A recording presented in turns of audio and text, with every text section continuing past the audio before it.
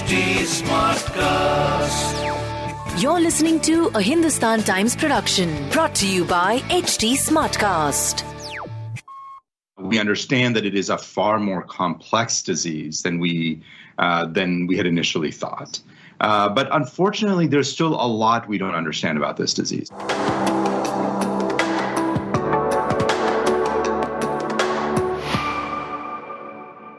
Dr. Jha, one of the things that we've noticed is that our understanding of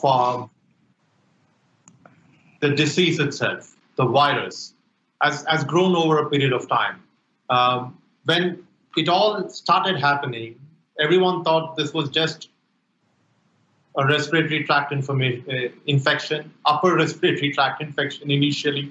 And over a period of time, there has actually been literature that suggests that COVID could actually be closer to an autoimmune disorder given the kind of reactions that it causes in the human body than anything else. How well do you think we understand this disease? Do we know it well enough now?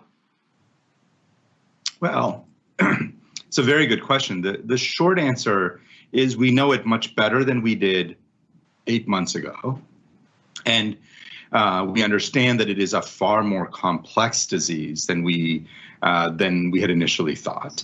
But unfortunately, there's still a lot we don't understand about this disease. So one of the things that people should understand about COVID is, and I really can't think of any virus that has such a broad range of effects, from 20, 30% of people having no symptoms at all ever, to many people having very mild symptoms, to some people getting very sick, to some people dying. Like, there just aren't that many conditions that have this broad range of impacts.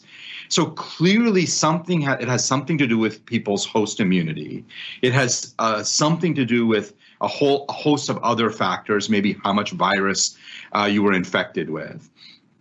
But the bottom line is we are still sorting all this out. So there's a lot in this. So again, actually, let me make two more quick points. One is the way I think about this disease, and you really heard this from Dr. Guleria, is that there are two phases of the disease. There's the viremic phase, and then there's the immunologic phase.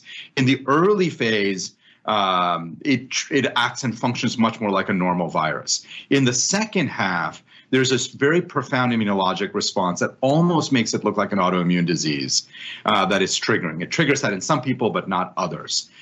We've got to sort all of that stuff out. I would say we've made progress, but there's a lot that we don't know about this disease.